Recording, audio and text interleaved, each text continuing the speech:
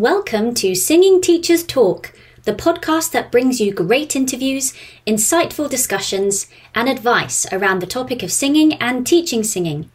Now it's over to your host for today's episode. It's me, Alexa Terry.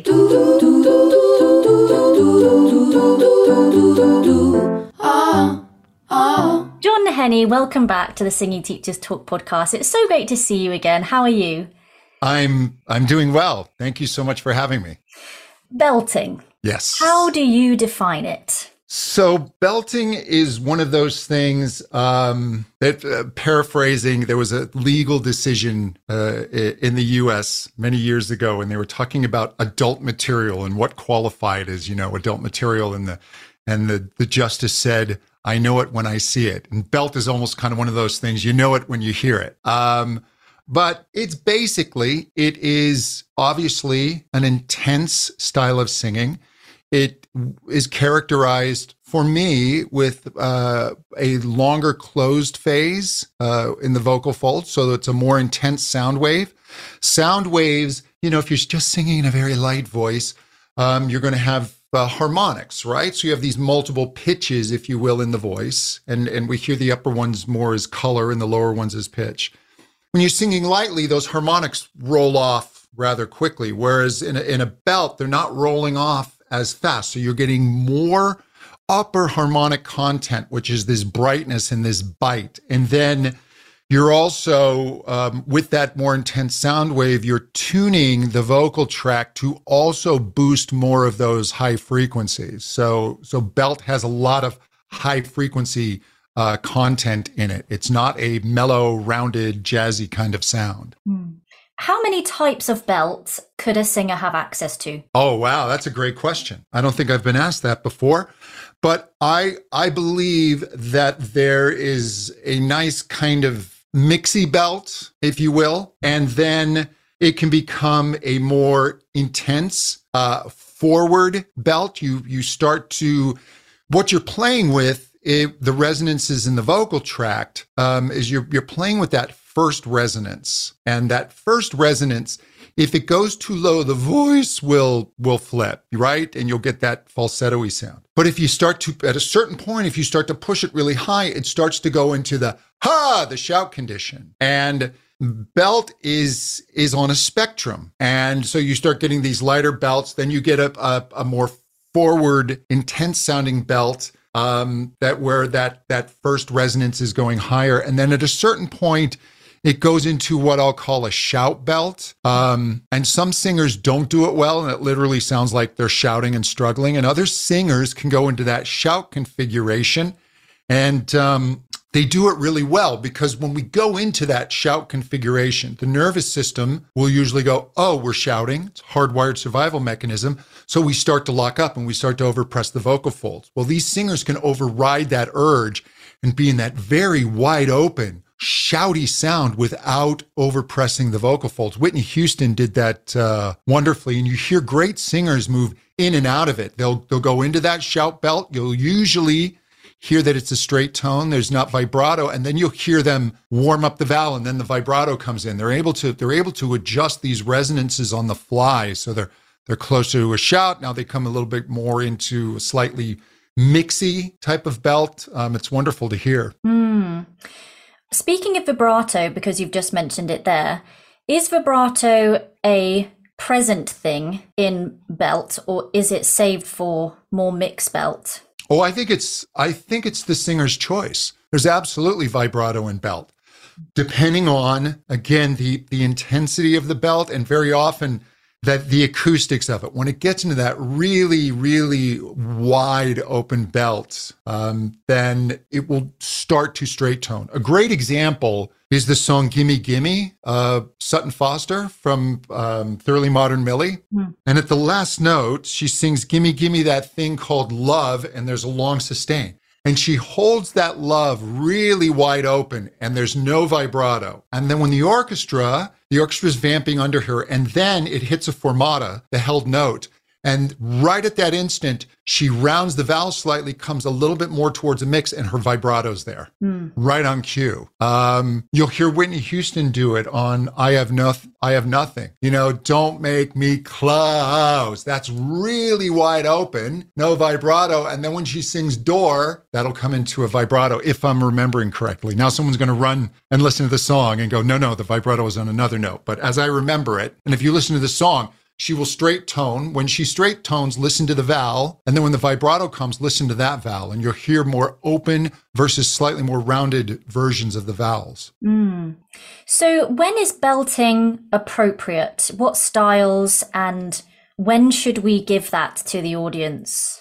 Oh, I'm trying to think of songs where it's never appropriate, right? It's not really appropriate for the female singer in classical music. You're not going to do a Schubert song cycle with belt, yeah, but most contemporary music, unless you're doing a really kind of chill indie Billie Eilish kind of style, right? But even there, an occasional just starting to lean into the voice can create contrast and emotional intensity. So I think where belt is inappropriate is singers will find themselves getting more into that shout belt or pushing their voice because that's the only way the note's coming out. And that's not really their intention.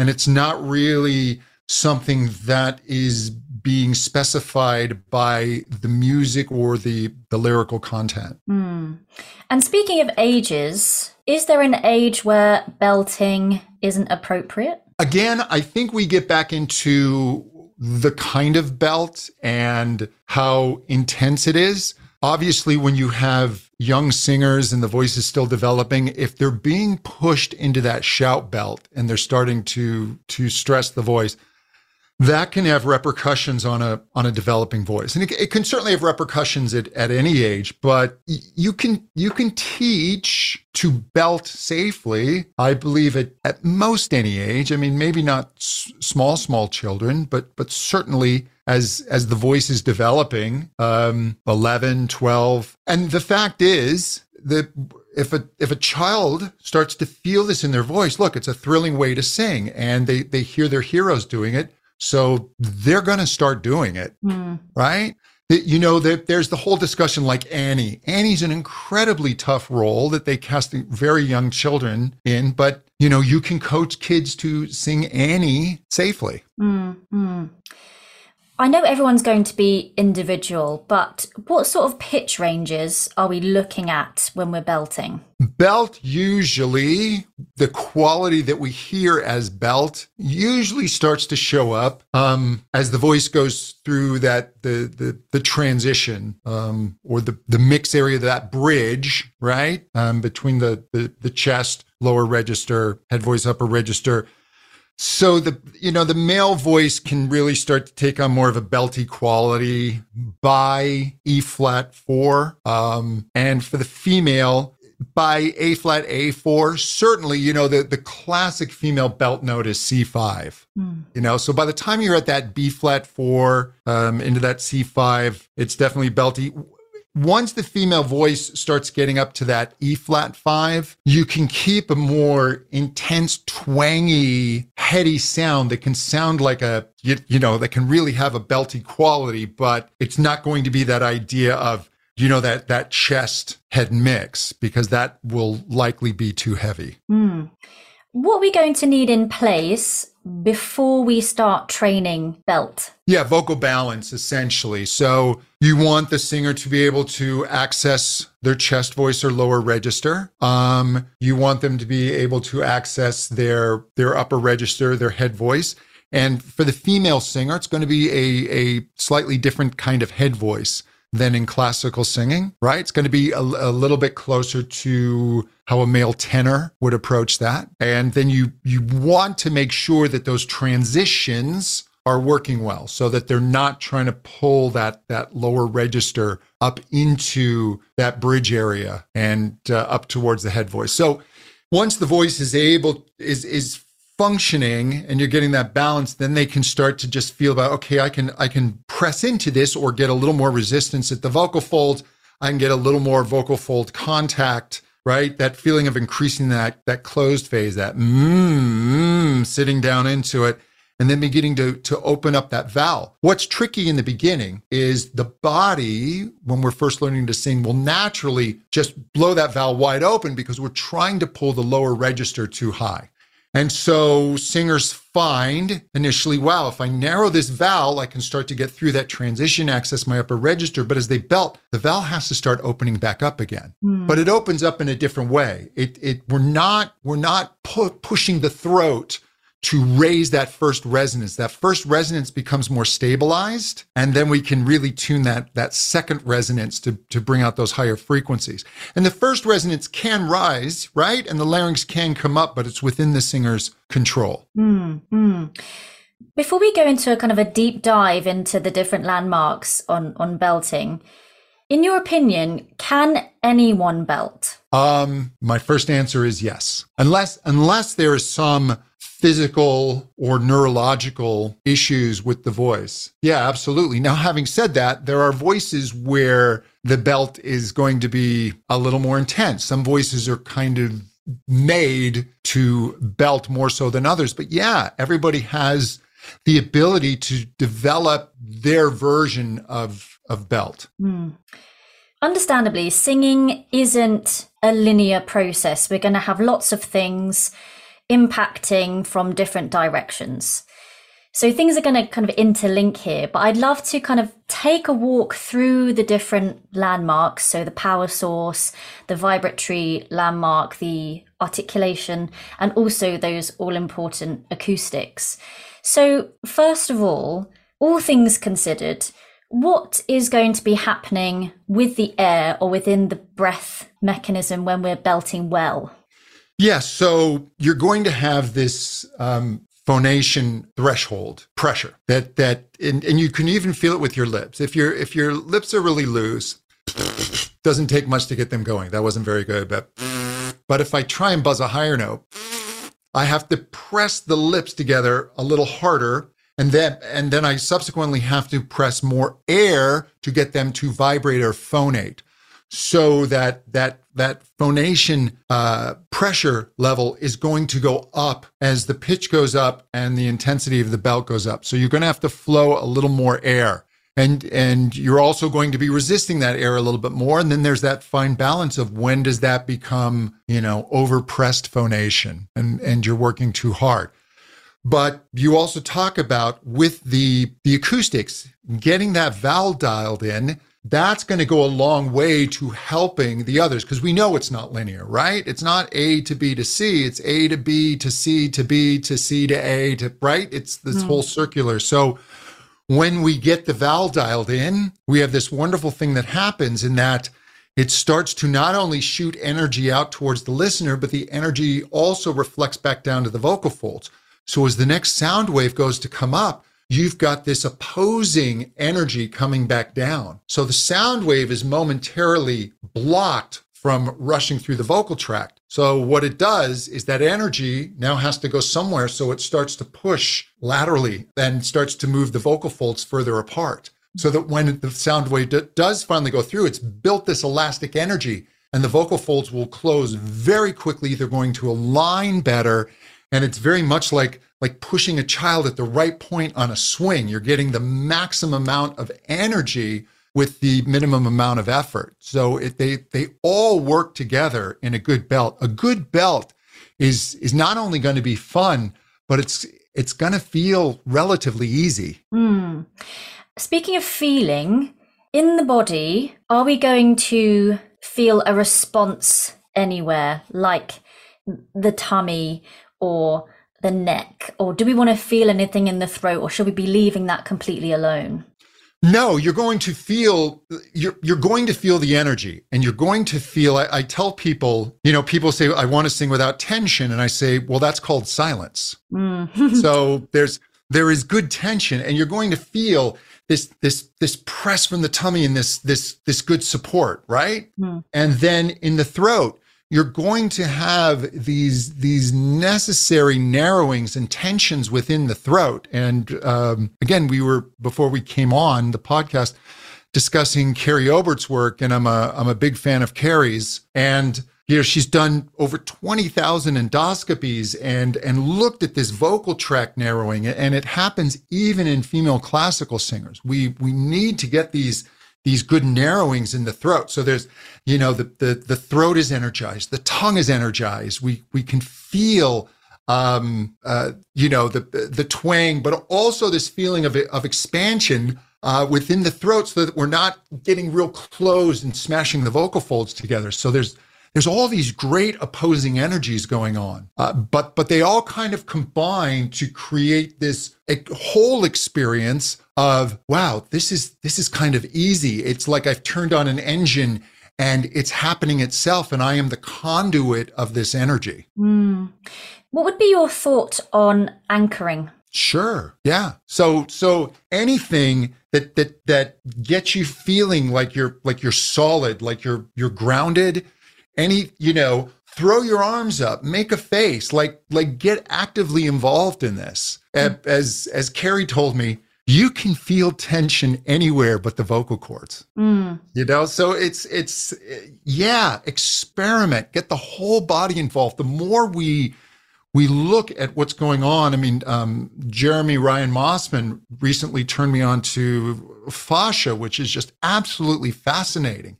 And that the whole body is just covered in this netting that's interweaved through all of our muscles and full of nerve endings. And it's not just, our muscles aren't isolated from each other. The whole body is involved. At the 2021 VIP virtual conference, you gave a really great webinar on teaching high belt. And in that, you mentioned MFDR, which is maximum flow declination rate. So what does that mean, and how is this applied to belting? Yeah, so it's the fancy term for when we're getting that feedback of energy, and the next burst of energy is coming up, but the vocal folds are pushed apart. And so when they close very, very quickly, it is the maximum declination of the flow, that the flow stops very, very quickly of air. The rate is maximum. And there's something about that closing very quickly that gives this nice kick in the cycle. And it's part of that feeling that singers get when they dial the voice in, and suddenly the note becomes really easy and you're feeling the energy feed back, and you can actually relax your vocal folds in a sense, because the acoustics are helping the folds do the job of resistance. And you're getting more of that vocal fold contact because they're coming together so quickly and they're squaring up very nicely, rather than trying to use muscle to make that happen. And what would be a physical or audible sign of there being too much press or too much valving out of the air in a belt? Yeah, you'll feel it. And you'll start to hear, you'll just start to hear that pressed quality. So that idea of flow phonation, right? Where you've got this very wonderfully balanced system of air coming to the vocal folds, and then the vocal folds resisting. And if there's not enough resistance, we start to get airy. And if there's too much, we start to hear the press. And then I tell students, go ahead and sigh for me. There's not enough resistance. Now you're lifting something heavy. There's too much. Now you're eating your favorite food. There we go. Now we're starting to feel this nice resistance. And so then they can begin to increase the intensity of that, but not cross over into the press. And the thyroarytenoid muscle is going to be quite active in belting. What role does the CT muscle, the cricothyroid muscle, have? Yeah, so we need the folds to stretch and thin for pitch. And it's so, because we always have this balance of CT and TA. And when you're first learning to do this, the TA tends to be the bully and is usually stronger, and we're more accustomed to working it. And so that has to give up a little bit. And so you're going to sing a little lighter and sing a little lighter. And then we can start to, hey, hey, hey, hey. Then the TA can start to come in a little bit more. And so what you're going to me, the feeling is one that I call press. And I'll have people just, really feel that. And I'll say, feel what this is like. You're above this. pressing down as opposed to pressing up. Hey, and they can, okay, all right, there it's coming. And so they can employ a little bit more of that TA without it jamming up on them. What position does the larynx need to be in to belt? And when is that position going to need to be recruited? Yeah, so there's not really one answer for that, right? It's what you want, because people will ask me, should I have a high larynx, a low larynx? And the answer is you want a tuned larynx. So you want the larynx adjusted to the note, the vowel, the intensity, and the color that you're looking for. So the larynx is part of this adjusting of that first resonance. And essentially, if the first resonance goes all the way down to the first harmonic, or if it gets too low in its relationship to the sound wave or goes lower, you will get more of that. As it goes higher, you'll move more towards the shout. Well, within there, you've got a whole range of choices. And so I wouldn't get stuck in the very beginning. Sure, you can work on just keeping your larynx down, but at a certain point, I wouldn't get too stuck on laryngeal height. I don't know if that's always your best marker. Because you can belt with a slightly lower larynx and it's going to be a darker kind of trumpet, more of like a trumpet kind of sound, or you can belt with a higher larynx and that's going to be brighter and more piercing. But they're both within that wide. I view belt as kind of a wider umbrella. So what role do the articulators play then? How are we going to be moving the tongue, and what does the jaw impact? Sure. So the larynx and the lips, they have the most direct influence on that first resonance. And that first resonance is the one that tends to give us the most problems. When we're caught in that little wheel of I'm flipping, I'm yelling, I'm flipping, I'm yelling, we want to get control of that first resonance. That's why in the beginning, a lower larynx with rounded lips are best able to help people start to find their mix in that transition. But it's not a belt configuration. As you begin to belt, you're going to drop the jaw, and you're also going to allow the mouth to open a little more. And even depending on the note and what you're going for, the corners of the mouth can come back a little bit. And what you're doing when you do that is you're actually shortening the length of the vocal tract. It's funny because we think that, I want to make my mouth smaller, that we round the lips. But actually, when you pull those lips back and drop the jaw, the acoustic cavity of the mouth and the length of that vocal tract starts to reduce. It starts to get a bit in the weeds here. We're making a bigger space for the resonance right at the lips, which is going to raise its value. But we're shortening the vocal tract. So and the larynx, as you go higher, can come up a little bit. But back to the larynx thing, when you see someone who's really struggling and they're yelling, their larynx is high. So, and we know that we can get some relief if we lower the larynx. Therefore, we've decided that high larynx is bad. And that's not necessarily the truth. It is why is the larynx higher? That's the question. And then the tongue can have a more direct effect on this second resonance. And that second resonance is able to tune into like higher frequencies. And so getting the tongue, I'll often tell people, it's almost like a crouching cat, that in a belt. And then also allowing narrowings in the vocal tract that can happen. The sides of the vocal tract can begin to narrow, and also the base of the tongue can begin to press back and help narrow the upper pharynx, which is essential for belt. And people will identify that as twang, and it's extreme. And then you can have different degrees of twang. Belt has a lot of colors. These narrowings that we kind of associate with twang, another term, exactly what does it mean? But you are going to narrow in the vocal, in this upper throat. That's going to be necessary, or unless you want to just kind of have this lesser, duller sound, which can artistically be appropriate at times. But for belt, it's going to start to happen.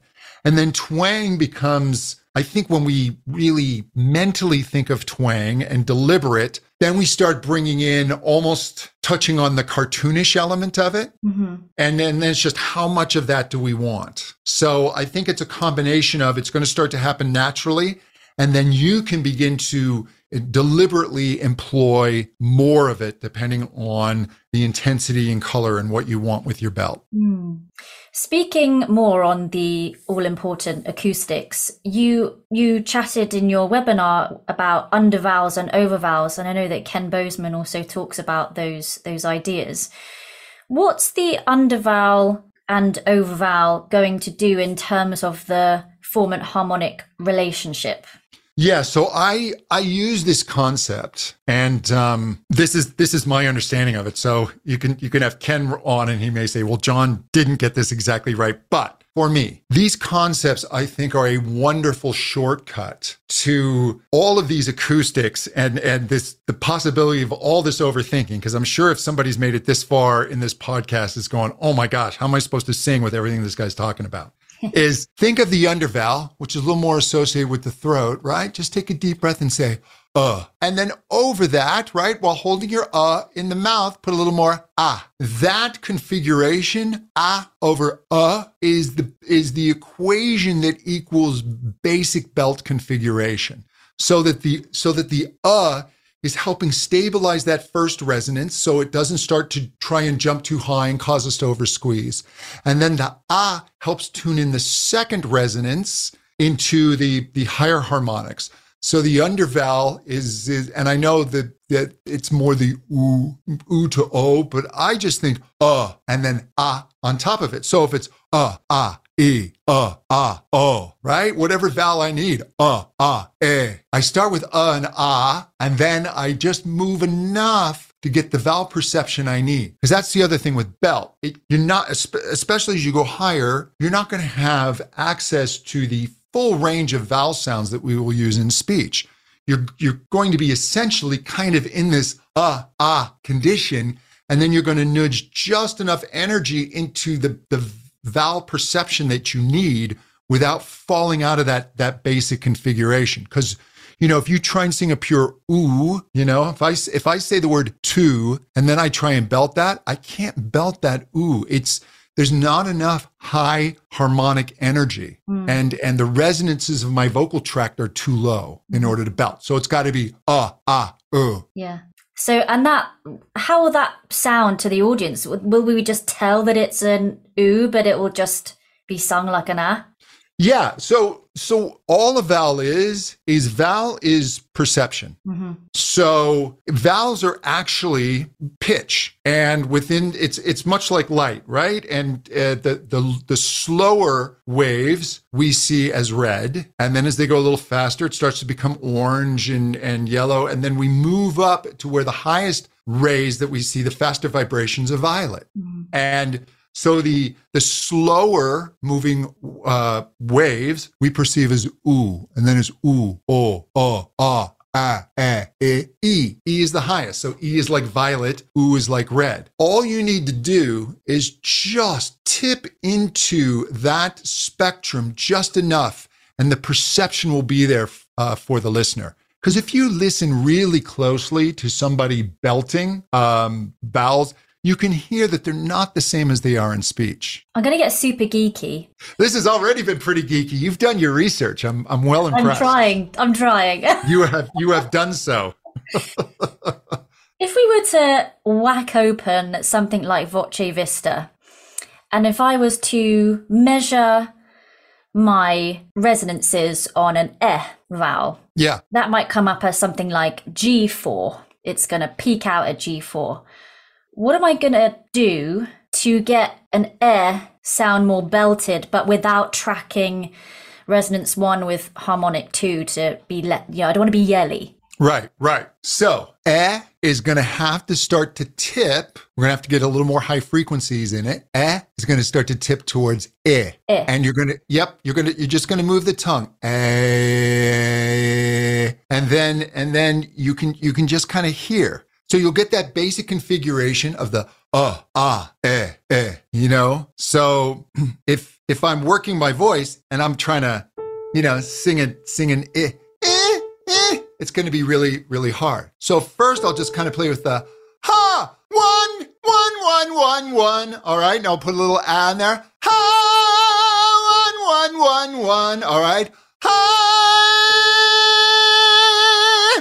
So it's the and the they're close together. And what's interesting is if you go into Voce Vista and you sing an ah vowel, you can actually take the filters, and if you increase the energy in the E spectrum from that same recording, you'll start to hear E. And if you increase the energy in the U spectrum, you'll start to hear U, even though you're saying ah. Can you share with us one of your favorite belting exercises? And I'm home alone right now, so I can be a willing participant if you want. Yeah.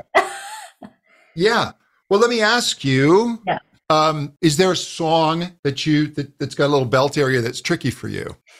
I'll pick something that's kind of in my kind of zone at the moment, and that's a bit of Demi Lovato, You Don't Do It For Me Anymore, because on the top, it's an U vowel. Oh, okay. Yeah. So if you were going to sing that, right, the first thing I'd have you sing that on and do it slowly so you're not caught up in the riff is just sing wah. Wah. I won't fall for your games. Oh, there you go. Good. Now I want you to think of but put a bit of in the mouth. Won't. I won't fall for your games. How's that feel? Yeah, really nice. Yeah. And look, if we took this up, let me see, where is this? So if we took it here. Oh, crumbs. Okay. Yeah. So look. So what I want you to do is give it a little more and do this for me with your tongue. Say ah. Yeah. So your tongue's kind of like a cat ready to spring. I won't. I won't fall for your games. How'd that feel? Yeah, good. Nice. You were there. Look, get the tongue in it. So I want you to feel, look, take in a deep breath. Just feel the throat expand and say, won't. Won't.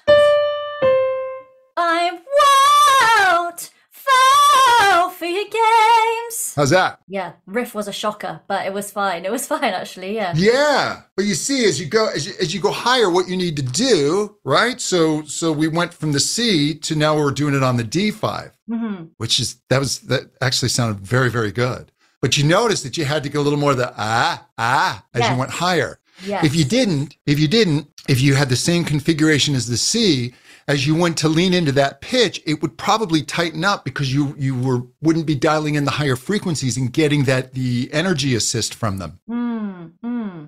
What happens if that was going higher then? Not that I'm trying to get myself in trouble with it.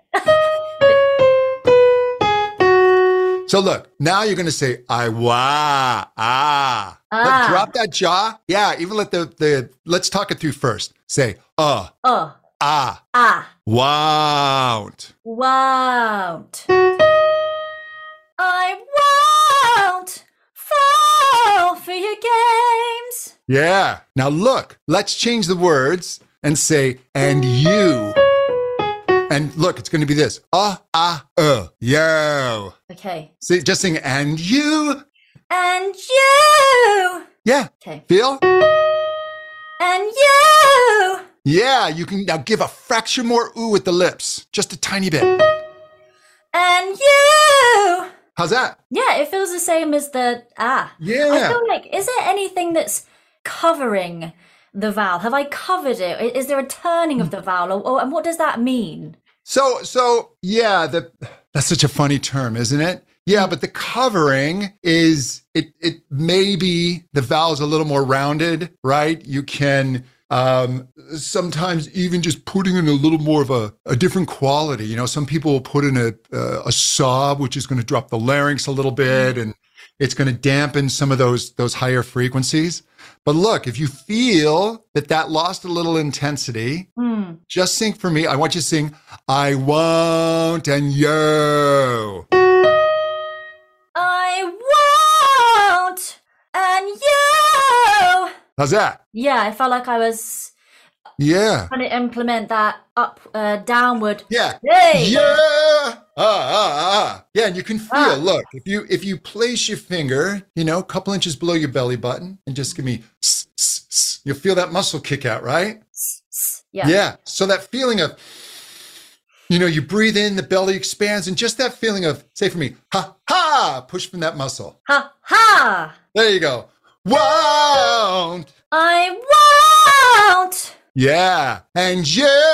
And you. How's that? Yeah, it feels really comfortable. And those are E flats. So basically, we've got to get this intensity, right? So I think of underbelly. I think in the throat, in the mouth. And then what do I need to do to bring in the perception of the vowel? Yeah. So you did for the oo, it was the slight rounding of the little bit, yeah. And if you had to sing and me, right? It's got to be eh. You can't sing me. That's why yodelers say yodele e, yodele, because e's want to flip. So composers like to write e's in. Well, yeah, because we're always singing about me, right? Yeah. What would you like to bust about belting in terms of myths? I don't know if there's a myth I want to bust. I don't know. I think as I've gotten older, I'm not as secure in my people are wrong about this or people are wrong about that. Yeah. Yeah. I think it may be, just for me, just my definition, I view belt as a wider spectrum, not a single thing. And of course, everything's on a continuum, right? But you have a mix, then you have a stronger mix, and then, okay, now this is starting to have a belty quality. And all the way to just straight out the mouth, shouty, roared, somebody singing right on the edge of the cliff. But I think there's a lot of different colors and intensities, and I think everybody can belt. Belt is just at a certain point in your voice, you can feel it where you're like, okay, I've gone from a jog and now I'm running and now I'm running and now I'm sprinting. And my sprint is not going to be as fast as a professional athlete's, but it's still my sprint. I can feel where I've moved from running to sprinting. And so belt is just in that continuum of your voice. And maybe don't worry about putting labels on something like, ooh, that wasn't belt. Yeah. Right? It doesn't have to have a label. Look, did that note fit the purposes of that song? I love that. And if there was a resource, a bit of science, where would you point us in the direction of to keep learning about this topic? Yeah, I mean, it's not necessarily written for belters. I do love Ken Bozeman's books on acoustics. I think if people are of interest, they can start to look into things like perturbation theory, even though all of this stuff is incredibly confusing at first, and then I'll be thinking like, okay, I've got this figured out, and I'll get on Facebook, which I try not to do too often, and then Chris Johnson, who I love, will casually be talking about some concept. I'm like, oh, I don't know what that is. So it's like, now that just opened up a whole other can of worms. So it can be intimidating. I don't want people to be intimidated with this stuff. It really is. It's just getting it in your body, right? Yes. So I think if you just understand that most of your problems are going to be associated with your throat, and because your throat is where we instinctively try and push up that first lower resonance. And when we push that up, that is how we yell, right? That is a survival mechanism. We all know how to do it. So the body goes to what it knows. And so you've got to break that first, break that connection. And then it's, okay, I've got the I can start to bring in the And as you play with it, what'll happen at first as you begin to lean in is the body will go, oh, we're shouting again. And it's going to jump to the shout. That's why you may have to work a lower larynx, work more closed vowels, have some patience with it. A good teacher can really, really help. People will talk about great singers. I get this sometimes on YouTube where if I react to a singer and I'm explaining what they do, and people will just say, well, that's a load of nonsense. They're just a natural singer. And it's like, okay, but they're not. Yes, they may have had more of a natural inclination to do things correctly, but they had to work these things out. They have to work their own voice. And You can do that yourself. Some of us will be more successful than others, but a teacher, the right teacher, will just, rather than you trying to open 20 doors, will just go, the bathroom's that one. So the teacher can just show you where it is that you want to go. And we've covered loads in this episode. It's been really great. If you had one thing that you would advise somebody teaching belt or trying to access their belt to do, what would it be as your roundup? Don't be afraid of it, and as teachers, it's fun. What I would suggest is do these tunings like we did just a few minutes ago with your voice. Work those in your speaking voice first and experiment there. And then when you go up, go ahead and give it a try. And if you feel it's too much tension, that's okay. Maybe try it once or twice. Don't keep hammering at it, but work it lower. I think that area of the upper chest, just getting into your bridge area. So for men, right around B flat 3, middle C, D, I think are great areas to start feeling this. For the female voice, you can really start feeling this on the F sharp G4. Right? So you're starting to feel, I'm starting to really feel that kind of mix, but you're not really in that bridge yet. Can be a good area. Was that one thing? I don't think so. That's fine. I think I wandered. We'll take them all. John Henney, it's so lovely and always a pleasure. Where can people find out more about you and obviously listen to your podcast? You can go to johnhenney.com. And my podcast is The Intelligent Vocalist. Amazing. Thank you so much. Thank you.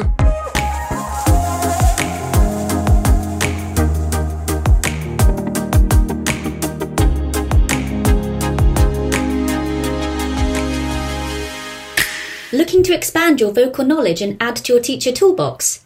Then you're in the right place. BAST are here to guide you with our membership, a growing virtual library packed with educational videos spanning a whole host of voice teacher topics. It's just £1 for the first 2 weeks and £6 each month after that. Now that's what I call a bargain. To join, just head to our website, www.basttraining.com.